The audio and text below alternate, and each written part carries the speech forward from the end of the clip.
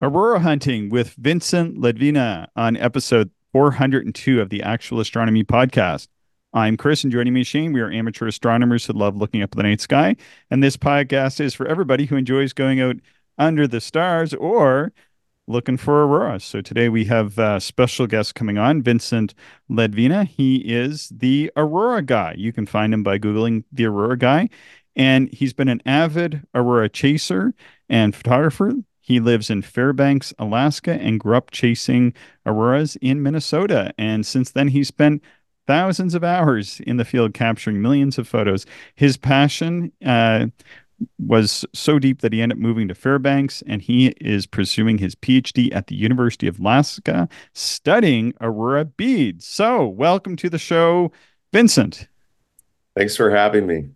Thanks for joining us early because we end up discovering there's a little bit more of a time difference between you and us than we originally thought. So it's a little early for you. So we'll cut you some slack here this morning.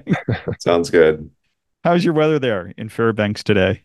Not too bad. I would say it's a warm morning, which is relative, but it's 5 degrees Fahrenheit. I think Celsius, that's like minus 14 Celsius, something like that. It's the same It here. was, oh, really? It's Okay, there you exactly the same. go. It's minus 14 here. Wow. All right. So, Beautiful. yeah, I mean, it's 5 degrees this morning. It was 2 weeks ago, it was minus 50. So, Wow. warm is relative for sure, but it was 35. It was just above freezing the other day, which was just so unusual for Fairbanks. We have this thing called Fool's Spring every February where we get this warm period and people get all excited and then it gets cold again. So I'm not holding out any hope that it's going to stay this warm, but it's a nice day.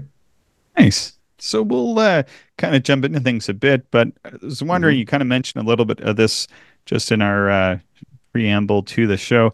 How did you get interested in the Aurora in the first place? Yeah, so I feel like everybody who's interested in astronomy or science has that one story that sort of catapulted them into this passion or hobby. For me, it was all the way back when I was 4 years old on October 31st, 2003. It's a famous day in the world of space physics. One of the Hmm. strongest geomagnetic storms ever recorded occurred, and I was growing up in Minnesota in the Twin Cities, and I actually saw Aurora over my house in Yeah. the suburbs, which is rare to see, especially when there's so much light pollution around. And I just remember seeing those dancing, shimmering curtains and, just thinking, wow, this is beautiful. And my parents didn't really know what it was until the next day on the news when they reported it. And then I think that that sort of planted the seed in my brain of the aurora and the night sky. And then I was in Boy Scouts. I was camping out all the time underneath the stars. My dad was a photographer in college. He gave me his old camera, so I started taking that on family trips. I got interested in photography. My love for the outdoors, my love for science, my love for photography sort of coalesced into this passion for astrophotography when I was in high school. And then, sort of the ultimate, I think, for astrophotography is, aurora photography because, the stars are always there, but the aurora is not. So it's like you take this element of photography and this element of aurora chasing, you can kind of blend them together. And I found that really cool. So, yeah, when I was 16, 17 years old, trying to figure out where to go to school for my bachelor's, I thought, why not North Dakota? It's 5 hours north. It's close to Canada. It's about as far as you can get north without going into Canada or going up to Alaska. My parents wouldn't let me move to Alaska. No. They said it was too far. So otherwise, I would have been up here earlier. But I went to school in North Dakota and pursued my bachelor's in physics. And there's no space physics at North Dakota, but it was somewhere where I could really hone my skills as a photographer and as an aurora chaser. That's what I did there. That's where I got the name the Aurora guy because people knew me as somebody just going out and taking photos of the aurora on campus and outside of town. And yeah, one thing led to another, and here I am in Fairbanks, Alaska, doing my PhD. Wow, that's really cool. I remember that 2003 Aurora. That was wild because I was, known as being somebody who was into astronomy, and a couple of my friends like got in touch with me and said, oh, you should see the Aurora. And I was like, well, you can't see it from the middle of the city. They're like, oh no, you can see it. And I was like, what are they talking about? We went out and like people were just standing in the streets. It was Wow, really that's weird cool. looking straight up. And yeah, we could see it directly overhead in the city. It was wild. I've never Wow. seen it Mhm. again like that. But did you recall that one, Shane?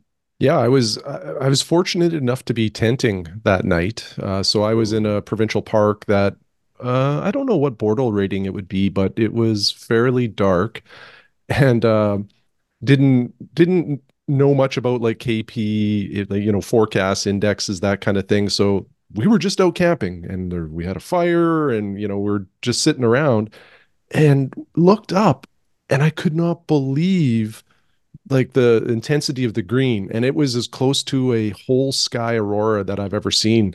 Like, it obviously started in the north, went well overhead, and then I would say it probably went to the southern horizon, maybe except for the last 20 degrees or so. And it was incredible. So we all got away from the fire. I think we were the only ones in the park because it was October and it's Hmm. cold, and we just watched this evolution of the aurora, and how it danced still resonates so much in my brain, and how bright it truly was incredible. That's awesome. Yeah, pretty cool stuff. And then so you were at North Dakota, so Hmm. that's that's not very far from us here, to be honest. Yeah, no. Yeah, It's it's getting up to your neck of the woods a little for bit sure. there. Yeah, I think it's only like a 3 hour drive from here. So yeah, not too far at all. So you're sort of familiar with this area of the world. I've never been to Alaska though. It must be amazing to be living up there. Yeah, it's nice. I mean, it's one of the only places, well, actually, there's a lot of places where you can see the aurora every single night, but Fairbanks is a pretty large town for the northern region. So it's kind of nice because we have all the amenities here, and then you can go out. If it's a clear night, at 5 to 10 minutes out of town, you can see the aurora. Like there's basically aurora here every single night in some capacity. So that's great.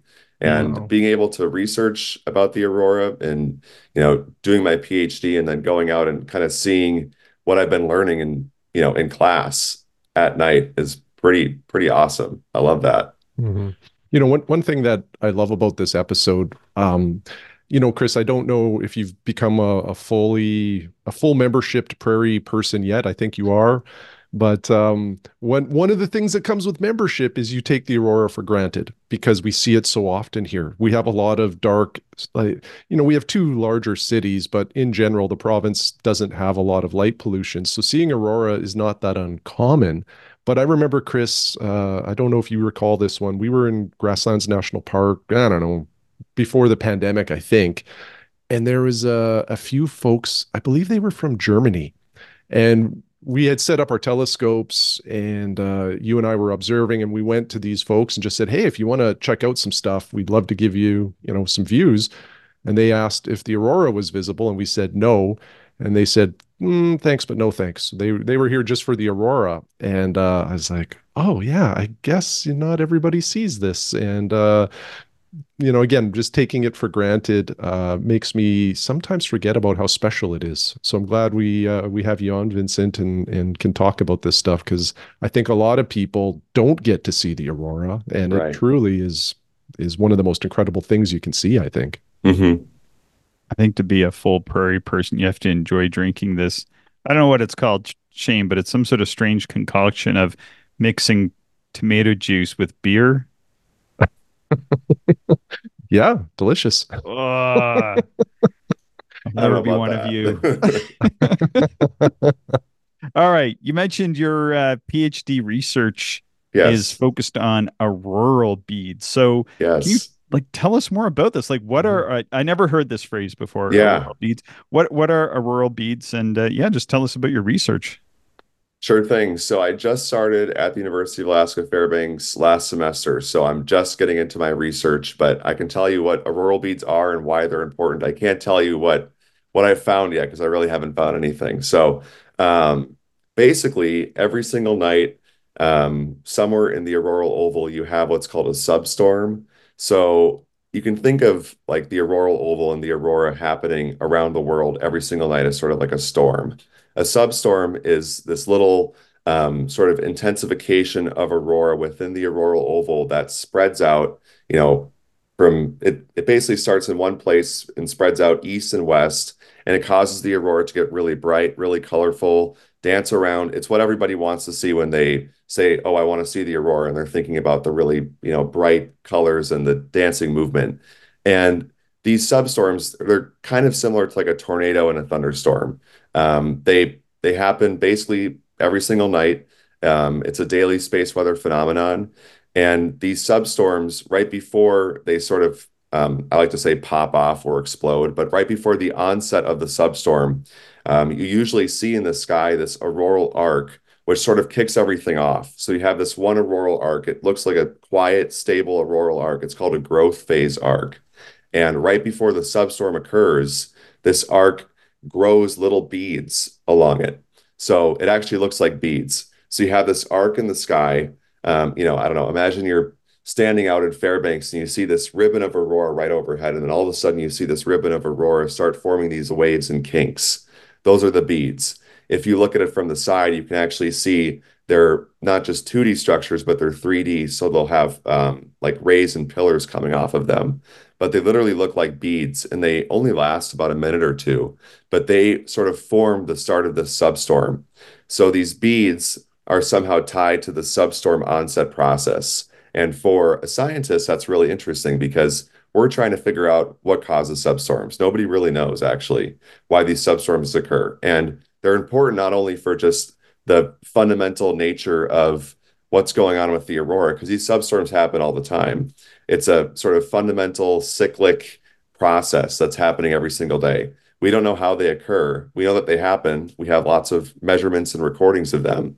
But also, substorms can be damaging to spacecraft who are flying through the aurora, especially the sort of upper boundary of the aurora. When you have the substorm, the aurora gets really, really bright, really intense. It's a lot of energy in the atmosphere. So it can damage spacecraft electronics. It can also cause the atmosphere to heat up, which can cause more density in those areas. And that can cause spacecrafts to sort of lose their orbit a little bit.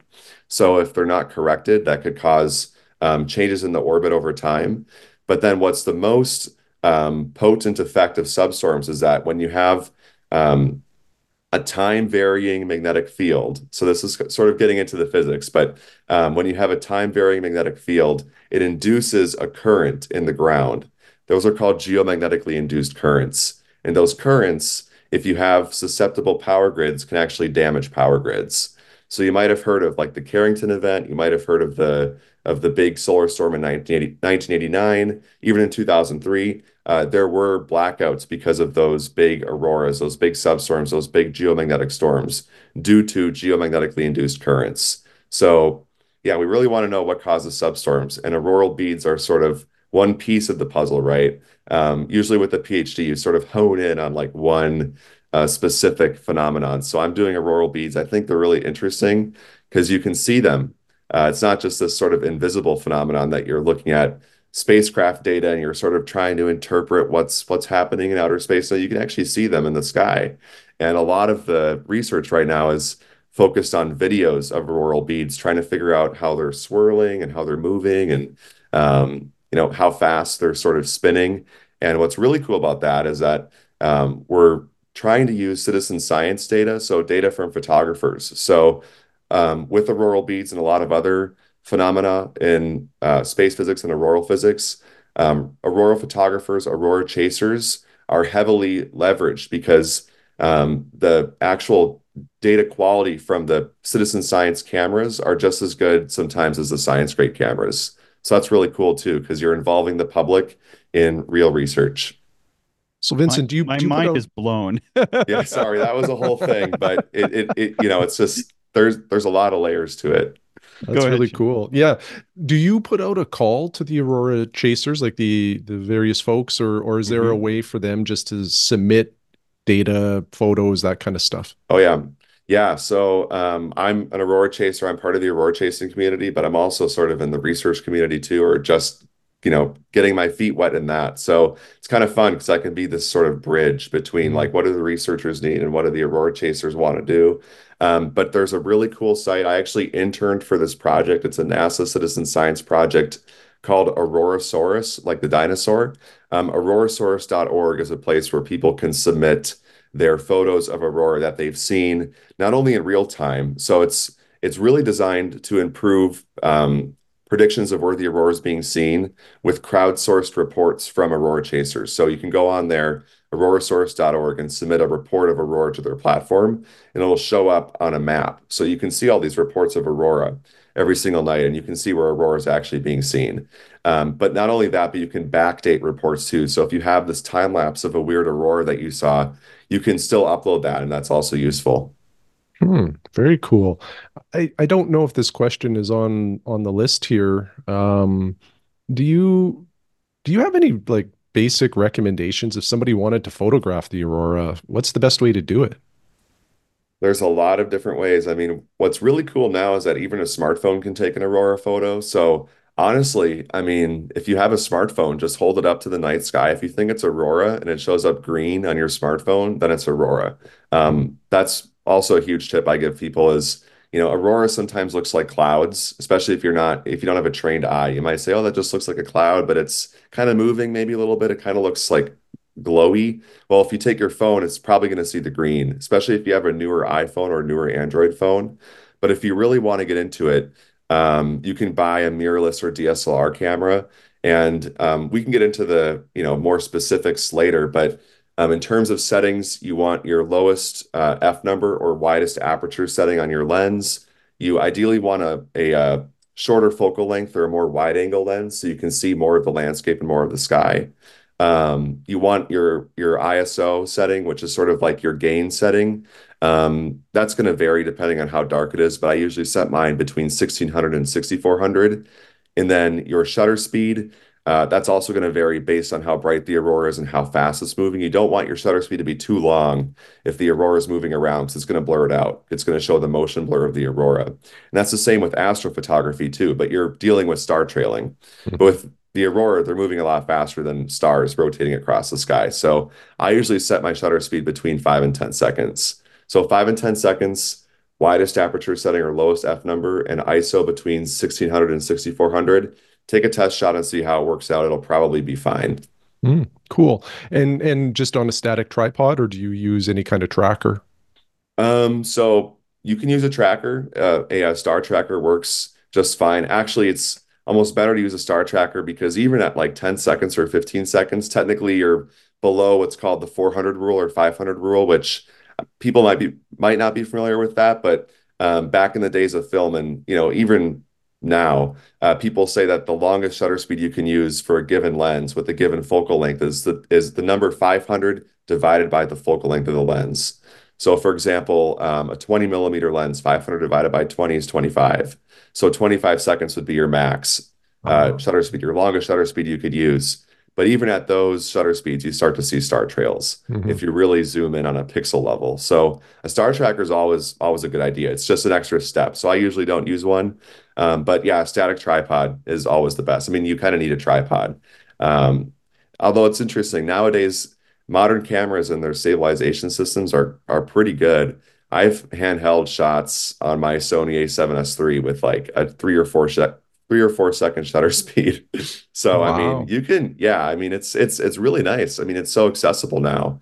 I would say 5 or 6 years ago, I mean, smartphones really couldn't do it. Mhm. Cameras were a lot less user friendly and a lot less forgiving, but nowadays you can pretty much pick up a camera from Best Buy and and a basic lens, throw it in auto mode, and it'll probably do an okay job. It's Hmm. just so advanced now. The computers are so good. Oh, that's cool. I think a lot of people will be interested in that. Before we get too far along, folks, maybe we should have done this earlier. What are aurora exactly? Like, what are these things Yeah, that we see? Yeah, maybe we should have defined it. Most of our listeners are going to be familiar, but just for I'm those that sure. aren't. Yeah. Yeah, so I guess we'll start with the sun. So everything with the aurora starts with the sun and space weather. So I like to think of the sun as sort of this hot cup of coffee. Really, it's a big glowing ball of plasma and gas, but a hot cup of coffee is going to have steam rising up off the surface, right? Once it's all warmed up. And the sun is similar. It has solar wind that's sort of constantly streaming away from the surface of the sun, from its surface. And the solar wind pervades the solar system. The Earth is sort of bathed in the solar wind. And the solar wind contains charged particles, and those charged particles have magnetic fields around them. And also, you know, those charged particles and magnetic fields have energy. So you have this energy coming out from the sun and hitting Earth, but it doesn't just hit Earth. We have a magnetic bubble that sort of protects us like a shield. So this energy comes and hits our shield. Well, a lot of it gets deflected off, but some of it makes it through. It penetrates our magnetosphere, as it's actually called. And it eventually, through a process called magnetic reconnection, it doesn't just go in and, instantly hit the atmosphere. It goes through this process called magnetic reconnection. And if you're really interested, you can check out what's called the Dungy cycle. The guy's name is Dungy, who discovered this process, but it's the way that the energy couples between the solar wind and the magnetic field of Earth. Essentially, what happens though is some of the energy from the solar wind penetrates down into the atmosphere and causes the aurora. So the aurora are actually formed in the same way that neon lamps work. So you have these charged particles coming in from outer space, and they energize gases in the upper atmosphere. The lower energy particles precipitate or penetrate higher up in the atmosphere because they don't have as much energy. So they sort of land first, and that upper level is oxygen, which produces the red colors. If you go further down, particles with more energy will hit oxygen at lower altitudes, which causes green. And then even further down, you have a layer of nitrogen.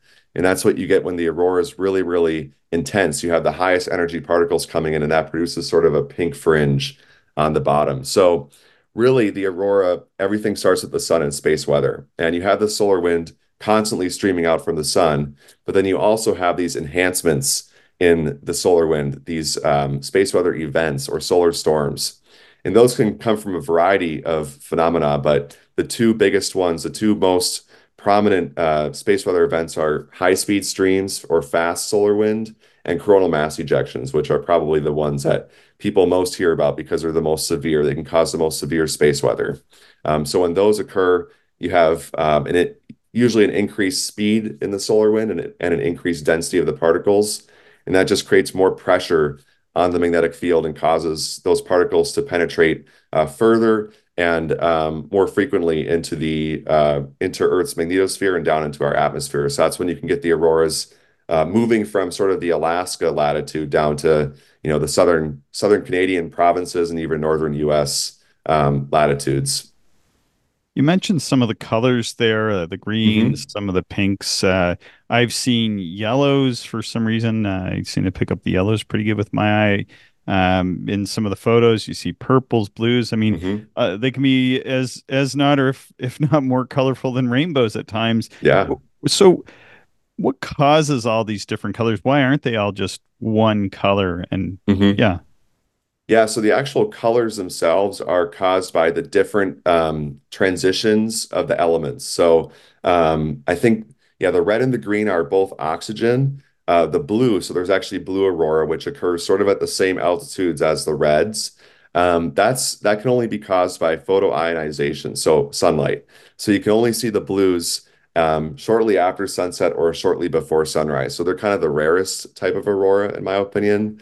And the purples are sort of a mixing between the reds and the blues. Orange is another common color that people see. It's sort of a mix between the red and the green. And then yellow, you can sometimes see if the aurora is really close to the horizon in a similar way that sunsets are tinged orange. It's because of all the dust, right? The Oh, dust in the atmosphere. Yeah. So the aurora, it operates under the same conditions. That green can sort of shift to a more yellow or orange. And I've definitely seen that in North Dakota, where the aurora is usually to the northern horizon. yeah. So you see these substorms with the aurora getting really bright, but you're further south of the aurora oval, so you're seeing that from a side perspective. So you're seeing this really intense aurora that in the nitrogen fringe, which is usually called, which is pink, usually can actually appear as sort of an orange or a red color, Huh. right underneath that green band. So the actual colors of the aurora are really only that pink nitrogen, the green and red oxygen, and the blue nitrogen at the higher altitudes. All the rest of the colors are formed by mixing. Huh. That's pretty cool. I didn't realize that the like the yellow is more of a product of how we're seeing it versus Hmm. something intrinsic.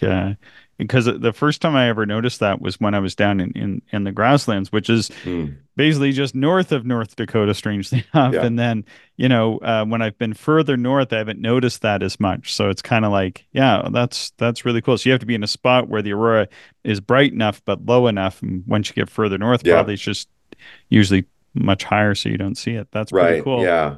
Yeah. Yeah. Very neat.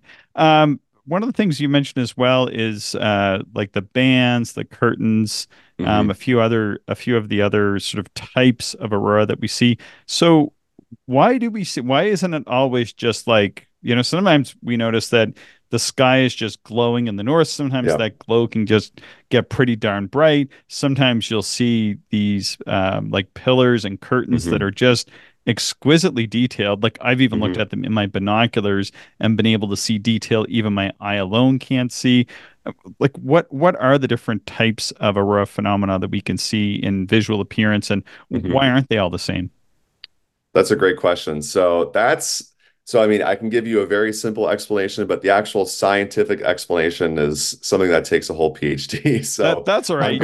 yeah. So basically, the different types of aurora that you see are caused by different processes going on in space. So the aurora, are formed by charged particles hitting the atmosphere, precipitating or penetrating down and hitting different gases at different altitudes.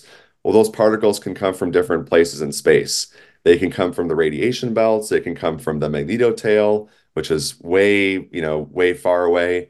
They can come straight from the solar wind. So there's a lot of places where these charged particles can come from, and that can create different types of aurora. There's also waves sort of traveling along these magnetic field lines that thread down through the atmosphere, and these waves can also cause different types of aurora. So really, the type of aurora you're seeing is sort of tied to the different mechanisms at play in outer space. And what's a really common setup, at least, so there's sort of a global scale morphology to the aurora. So sort of a global pattern to the aurora that you'll see if you're up in the auroral oval. And what that is we often define, so just to back up a little bit, we often define the aurora in terms of a pre-midnight, a midnight, and a post-midnight. And that literally means pre-midnight, so dusk, so after sunset to midnight, midnight, so around midnight. And usually midnight is around local time, but it's technically called magnetic midnight. So in Alaska, magnetic midnight is actually at around 1:30 or 2 a.m. But I think in Canada, southern Canada, it's around midnight. So that all has to do with the position of the geomagnetic North Pole not and South Pole not actually being at the geographic North and South poles. And also the fact that there's time zones too. So you have to take that into account. But anyways, you have pre-midnight, midnight, and post-midnight. In the pre-midnight sector of the aurora, you often see these what are called arcs or bands, and those usually set up around 9 or 10 p.m. here in Alaska. Let's just say it's a normal quiet night. Nothing major with activity, but it's not totally dead. So there's some activity. Usually you have these bands that set up. They start in the north, sort of northeast, and they as the auroral oval rotates in. So you're basically rotating underneath the auroral oval. Since the Earth is spinning, the auroral oval is always biased towards the night side. So it's a little bit lopsided. So it's fattest on the night side where all those particles are coming in from the night side. So as you're rotating underneath the auroral oval, you start to see these bands sort of move from the northeast more overhead. And you have sometimes a series of bands moving from east to west, could be 4 or 5 different bands. And then around midnight or right before you usually have a substorm where the equatorward most band, that's that growth phase arc where you have the auroral beads expands, and there's a growth phase to the substorm, which is the post midnight. Then you have the expansion phase of the substorm, which is when the aurora goes nuts. The aurora sort of breaks up from the bands into basically random structures. You can get spirals, you can get curls. which are beautiful. They're like these big sort of, I like to call them Aurora cinnamon rolls because they look like these big twirls of aurora that sort of move from east to west. And it's part of this feature called a westward traveling surge, which you can actually see sometimes if the substorm initiates. So the substorm has one initiation point in the aurora oval. Sometimes if it initiates further east of you, you can actually see the substorm traveling towards your direction. You can see, I've seen this many times where you're looking to the east and you're seeing this huge bright spot of aurora, and you're like, oh my God, that's the substorm. It's coming. You can see this westward traveling surge, and all of a sudden it surges over you and the aurora just explodes. Those are usually those spirals and curls. You'll like Ah, see these spirals very coming in, and cool. it's just like curl after curl after curl. These huge, I mean, they can take up the entire sky. They're just gigantic. Um, and actually, those are a product of beads. Sometimes the beads can start out as these really small little points of light and then start spinning up due to something called Kelvin-Helmholtz instability. It's the same way of just like you pour a creamer in a coffee and you can see it sort of twirling up and like forming these weird spirals. It's the same thing. You have these beads and suddenly they start curling in on each other and they can form these huge spirals. It's really cool. But Hmm. anyways, you have the substorm, it occurs, and then you have this recovery period post midnight. So remember, we had the growth phase arcs, we had all the arcs setting up. We had the substorm where the aurora just goes nuts. It's sort of, I don't know. It's basically as good of a way as I can describe it. It just you don't really have any, concrete forms except for just aurora all over the place. It fills the entire sky.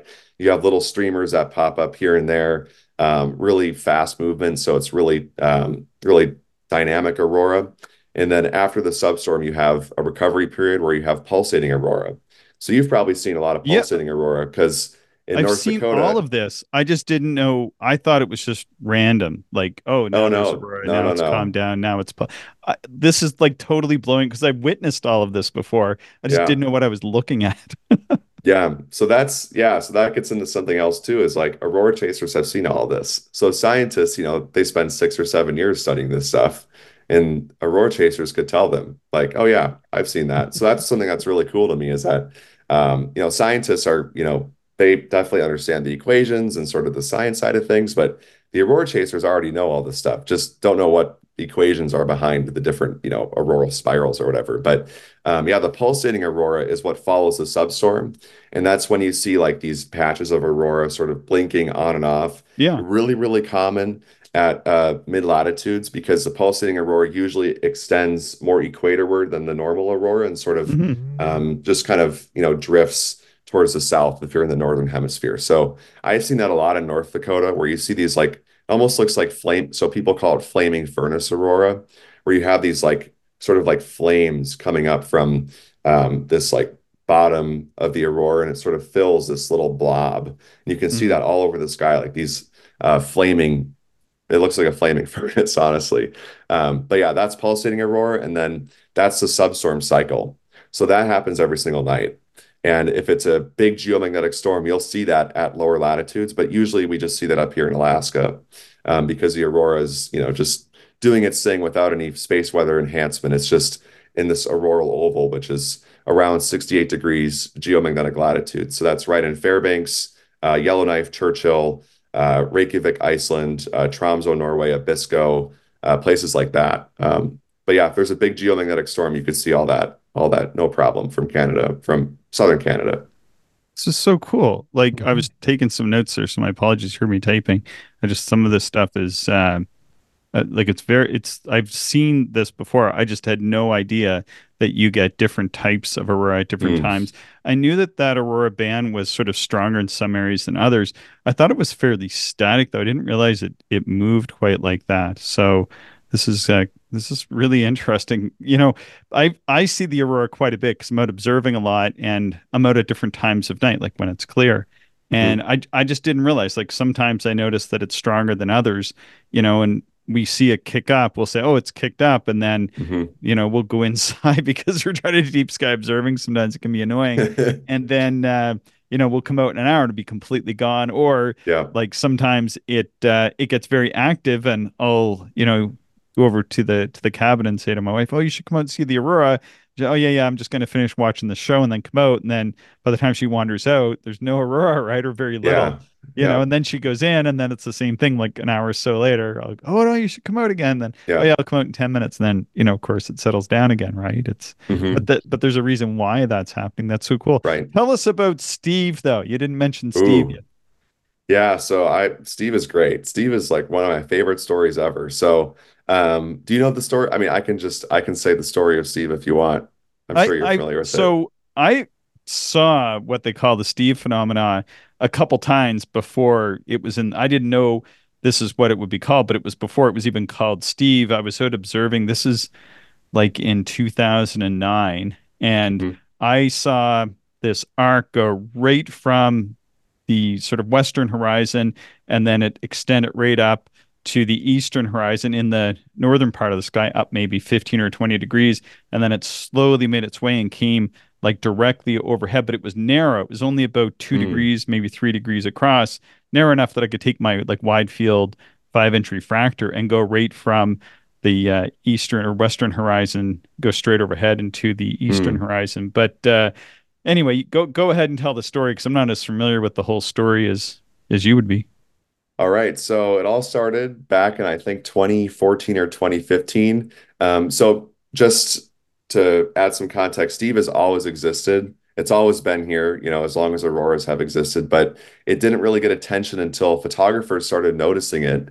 And people in the Alberta Aurora Chasers especially went to scientists at the University of Calgary. So it was really Chris Ratzlaff and the Alberta Aurora Chasers. Chris Ratzlaff is the founder of the Alberta Aurora Chasers, and Eric Donovan, who's a scientist at the University of Calgary. So Chris Ratzlaff, they were actually in a bar, I think, after a conference or something. Chris Ratzlaff started taking out his camera and showing Eric these photos of Steve, and he was like, "Hey, I just have to like tell you about this weird aurora I was seeing, and here I have some photos of it." And Eric was like, "Oh, that's just a proton aurora. We know all about that. We've been studying that for 40, 50 years. Like we have great data of those things, whatever." And Chris was like, "No, no, no, I could actually see this with my eye." Like this was not just a camera only phenomenon Yeah. because sometimes the aurora is so faint that you can only see it on your camera, Mhm. right? Yeah. And proton aurora is the same. It's really faint. You can't see it with your eyes, and it's usually super red too, so only the cameras can pick it up. Well, when Chris told Eric, "Hey, I can see this with my eyes," Eric was like, "Wait a minute. You're saying that this is bright enough where you could see it with your eyes? Because proton aurora you can't see with your eyes." All of a sudden there was this, basically like, Eric takes out his napkin and pen and starts writing things down like this is not a normal aurora. And of course it wasn't. It was Steve. And the name Steve comes from the movie Over the Hedge. I don't know if you've seen that movie, but that was one of my first. So it's an animated movie, I think like Pixar or DreamWorks or something. And it's about this neighborhood gang of like just like animals, like turtles, squirrels, like rabbits, and they're I don't know exactly what the premise of the movie is anymore, but it's like a 2005 movie. But basically everything over the hedge because they're in this neighborhood, like this, I don't know, suburb where there's hedges and fences and stuff. Everything over the hedge that they didn't know about was called Steve. They just called all the humans and the life over the hedge Steve. So it's it's really funny. So it's literally named after this kids movie of everything over the hedge that we didn't know about or that the animals didn't know about is Steve. And that's like Steve. We didn't know about Steve. It was just like this mystery. And then yeah, sooner or later, the scientists caught on and the first paper I believe was published in 2015. I think it's New Science in Plain Sight. Citizen scientists discover Steve or something, and it's a paper by Liz McDonald. And that sort of details everything about Steve, the story of Steve, and what it is. And it's not an aurora. So it appears as this east to west band in the sky, usually looking just like a white band, but in photos it can look this sort of mauve color, like a whitish pink. Sometimes you can actually see that to your eye. I've personally never seen the color. I've seen Steve probably 4 or 5 times down in North Dakota. We don't really see them up here in Alaska for some reason. But and then alongside Steve, sometimes you get the picket fence. So you have Steve, which is this band or arc across the sky, usually equatorward of the main aurora. So, and it usually happens after a substorm. So, like I was saying with that pulsating aurora, once the aurora has sort of flared up and starts calming down, you usually see Steve coming out east to west. So people say, "Oh, it's Steve time." Like, we have to be watching out for Steve. So everyone rotates their cameras 90 degrees. Um, but yeah, so the picket fence is sort of this structured and periodic emission of green right underneath Steve, and it's not the same phenomenon that creates Steve. So Steve is sort of this hot flow of gas that's so hot it starts to glow. And the picket fence is thought to be normal precipitation, just like regular aurora, but it's really, really pure green, really, really pure green emission. So it's kind of odd in that way. But yeah, that's the story of Steve. It sort of was born out of photographers, just looking up at the sky and saying, "Hey, what's going on here?" and going to the scientists with their photos. And that's sort of the whole spirit of Aurora science, in my opinion, is we're constantly learning something new through the photographers and through the photographers' photos, which I think is just so cool. Yeah, I remember when there were some papers being written about it because I had taken after I saw this that night, whether it was 2009 or 2010, it was one or the other, but I had taken detailed notes Hmm. because it really caught my attention. And then somebody at some point did ask for those notes. I sent them off. They're writing a paper. I don't know if they ever made it to the paper or not. But the Cool. thing that struck me with that is that it really bisected the entire sky going right up through the zenith pretty much. Hmm. And the sky that was to the north was like a hazy sort of, it had more like a milky, almost seemed like high cloud over, but it seemed like it was part of this phenomena. And then everything to the south was like regular clear sky. Hmm. It was so weird. It was so weird to see this. Pretty amazing. Um, I got a question. This wasn't on my list or anything, but years ago when I was just getting into astronomy, so this is like in maybe the late 90s or so. I went out one night to observe. It was supposed to be a really good clear night, and I get out and the sky just was kind of milky or whatever. And then I noticed it was like pulsating with like these Mm. waves that were like rolling over top. And then um it turned out that it was some sort of aurora of some sort, but I've never seen that before Mm. or since, where you get like these very rapid waves that was just sort of rolling over the whole sky. Did you ever see Mm. one like that before? Like the whole sky, it would just like ripple like super quick though, you know? Yeah, actually, I can't remember actually seeing that type of aurora, but it was interesting. I was at a conference just a few weeks ago, and somebody described the exact same type of aurora that you're talking about. I think during really big geomagnetic storms too, you get this really intense pulsating aurora, and these patches can be really small, but they can actually be really big too. So I've seen really big patches of pulsating aurora kind of do that, where you can actually see the patch. So the patch doesn't, this is another, like, this could be a PhD topic too, but the patches of the pulsating aurora don't fill uniformly. So actually the patch can fill from one side and sort of move to the other side in like this wave motion, Yeah. especially if you're right underneath it. So you might have been Yeah. seeing just a really, really big patch of pulsating aurora It that was was so big that it just filled your field of view. That's wild. that's my guess, but it could have been something completely different. I mean, nowadays you can't write anything off because Hmm. there Yeah. are new phenomena being discovered like every single year or every single month. I, I, The more I that think you it look ended up at things, the more you can see. So, I think it ended up being in the media, even at because what I did is I was watching this and I couldn't do astronomy. It was you just couldn't do astronomy. So I went home to grab my mother because she's kind of sort of interested in astronomy.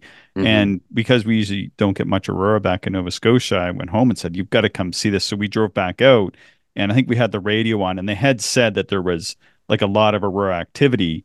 So they Okay. had said that's what it was, but it was really, really weird. Hey, another question was Hmm.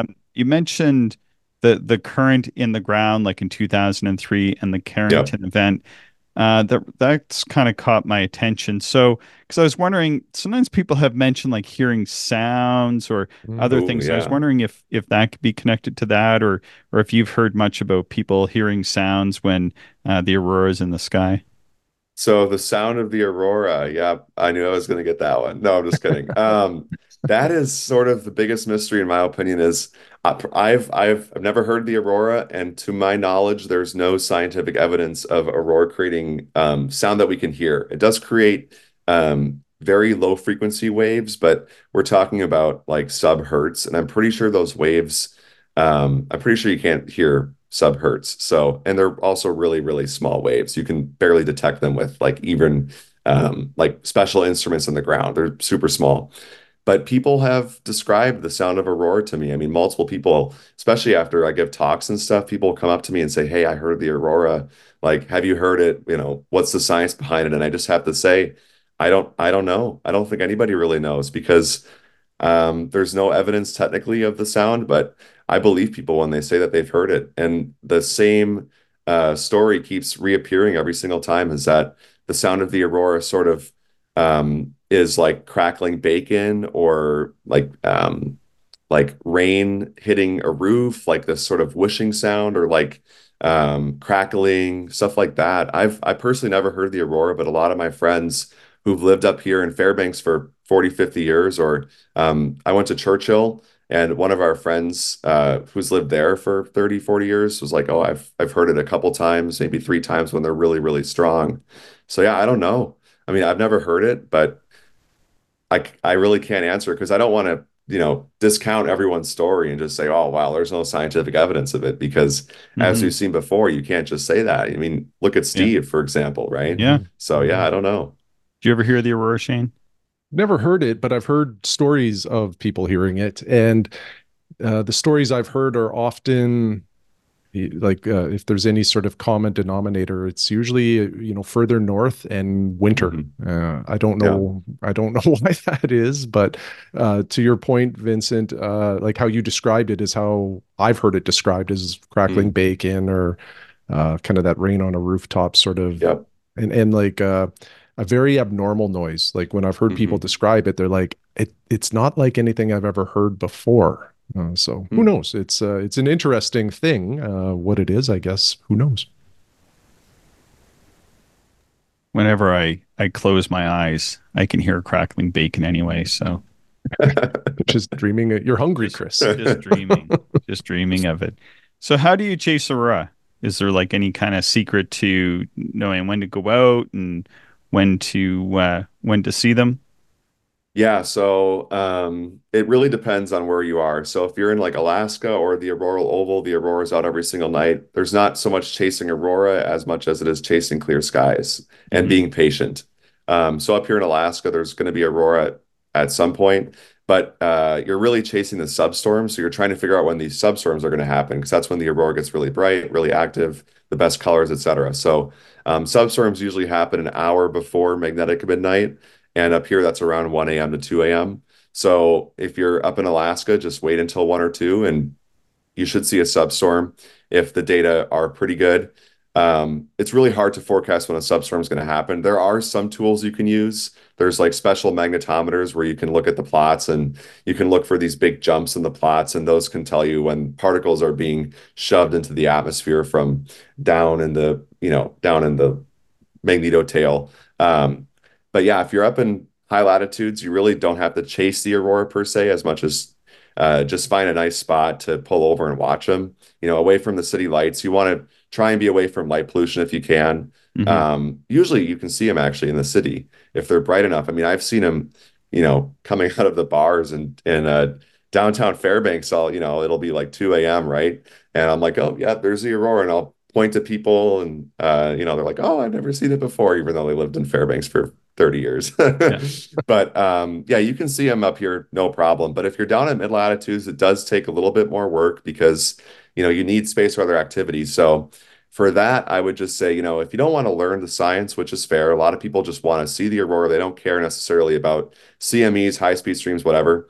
I just say look at webcams and join some Facebook groups where people are out taking photos of the aurora or just out at night, taking photos of the night sky, because sometimes the data will tell you one thing and the aurora will do a completely other thing anyways, even if you do all your homework. So I just say watch some webcams and just keep an eye on those. If you have a late night, stay up and just watch and see what's going on. But if you see in the news that there's going to be a really good geomagnetic storm one day, if you see a KP 6 or 7, let's say, forecasted for a specific night, well, then, that night you should check the webcams more and just see how conditions evolve. But yeah, if you really want to get into the aurora chasing and the data, it does take some work. Um, yeah, I'll just leave it at that. You could go on for another couple hours on that Yeah, topic. So cool. You mentioned going to Churchill. Have you yeah. ever gone down south to see the Aurora Australis? I've been to New Zealand once and Okay. did not get lucky with the aurora. So yeah, you need some space weather activity to see it in New Zealand. That's about the same geomagnetic latitude as the Twin Cities in Minnesota. So you don't see the aurora every single day in the Twin Cities for sure, and definitely not in New Zealand. So yeah, I was down there for a couple of weeks with my dad, like way back in like 2017, and that was also during solar minimum too.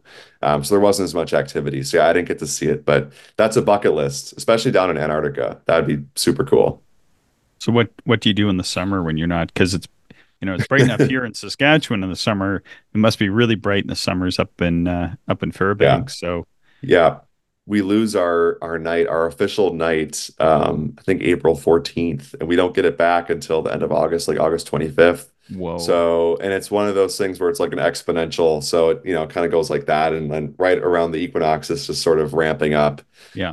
So yeah, we don't get any aurora really at the end of April until the end of August. So I I actually leave Alaska because well, I'm doing an internship this summer, so I'm going to be in Los Angeles, so definitely Oh, no nice. aurora in Los Angeles, but if I had my choice, I would probably go to Churchill.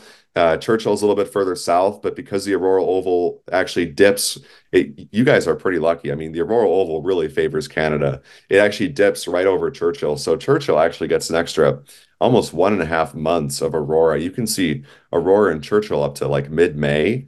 And then Hmm. starting in like mid-July, you can see Aurora again. So, I mean, if I had like my dream sort of job and like money was no object, I would move from Alaska to Churchill and then stay in Churchill for a little bit and then just kind of work my way further south and then start working my way further north again as the night uh started creeping back in. So Well, I remember there's a school there.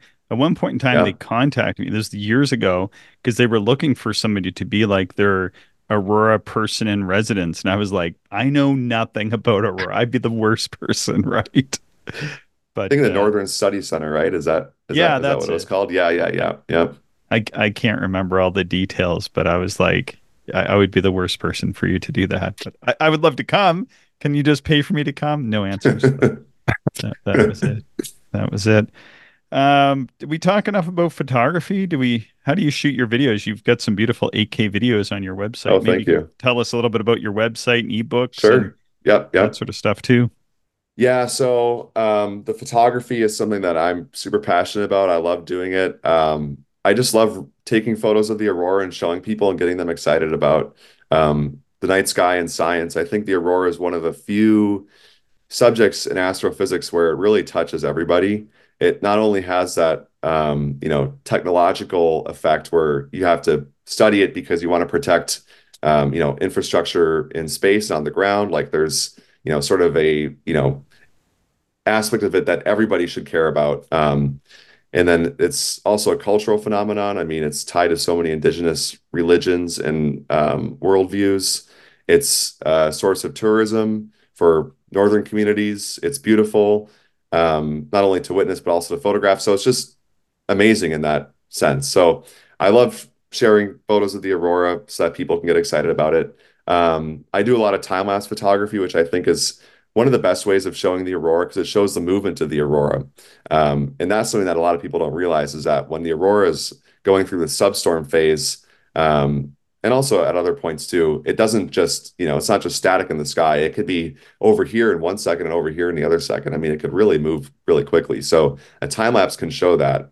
And I love doing that. And that's really simple now with modern cameras. There's usually a mode, sort of like this intervalometer is what they call it, mode inside cameras where you're basically taking a photo every set period of time. So you have a fixed interval. Usually I'm shooting around 5 to 10 seconds, and you're shooting one photo after the other. And then in post-processing, you can take those photos and compile them into a video.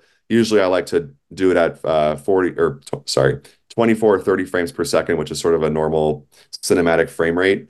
But then you can also take real-time videos of the aurora, which are not time-lapse. That's what I really like to do because you're just running around with your camera shooting videos just as you were just as you would do on your phone, but you're doing it with a really fancy camera so you can get a really clean image.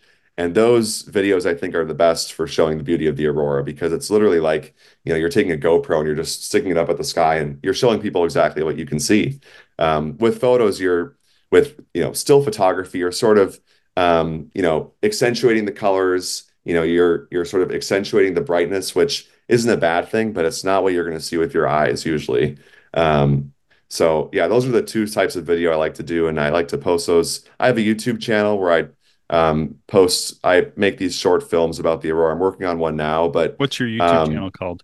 it's just the Aurora guy, or Okay. I think the handle is just at Vincent Ledvina. So if you want to follow me on social media, feel free.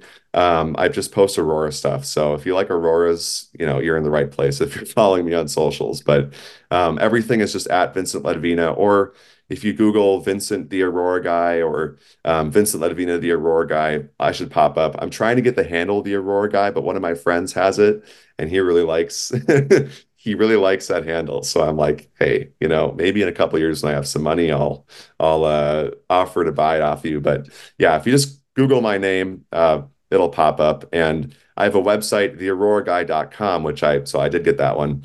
And I have a bunch of free stuff on there. So I do sell ebooks and I have like merch and stuff. So I like to, be creative with how I have my photos and present them. So I have like a mug which changes color, and it has one of my Aurora photos on that's pretty popular. But otherwise, there's a beginner's guide to Aurora chasing, which is completely free. If you sign up to my email list, you just get a download link and it's a 64-page ebook, really in depth. So it goes into everything we talked about today, plus more, especially more on the Aurora forecasting side. But I have a blog, I post monthly. There's just a lot of stuff on there. So I encourage people to go check it out. Well, since you're doing your PhD, see, I'm going to help you out here. I love come up with names. You're doing your PhD. A couple of years, you're going to have a PhD. You should be the Aurora doctor. Oh yeah, There yeah. you I go. haven't even thought about that. That's good. I like that. The And I Aurora Googled it. doctor, There's Doc, nobody called the Aurora doctor. Dr. Aurora. There you Dr. go. Aurora. There you go. I like Yes. that.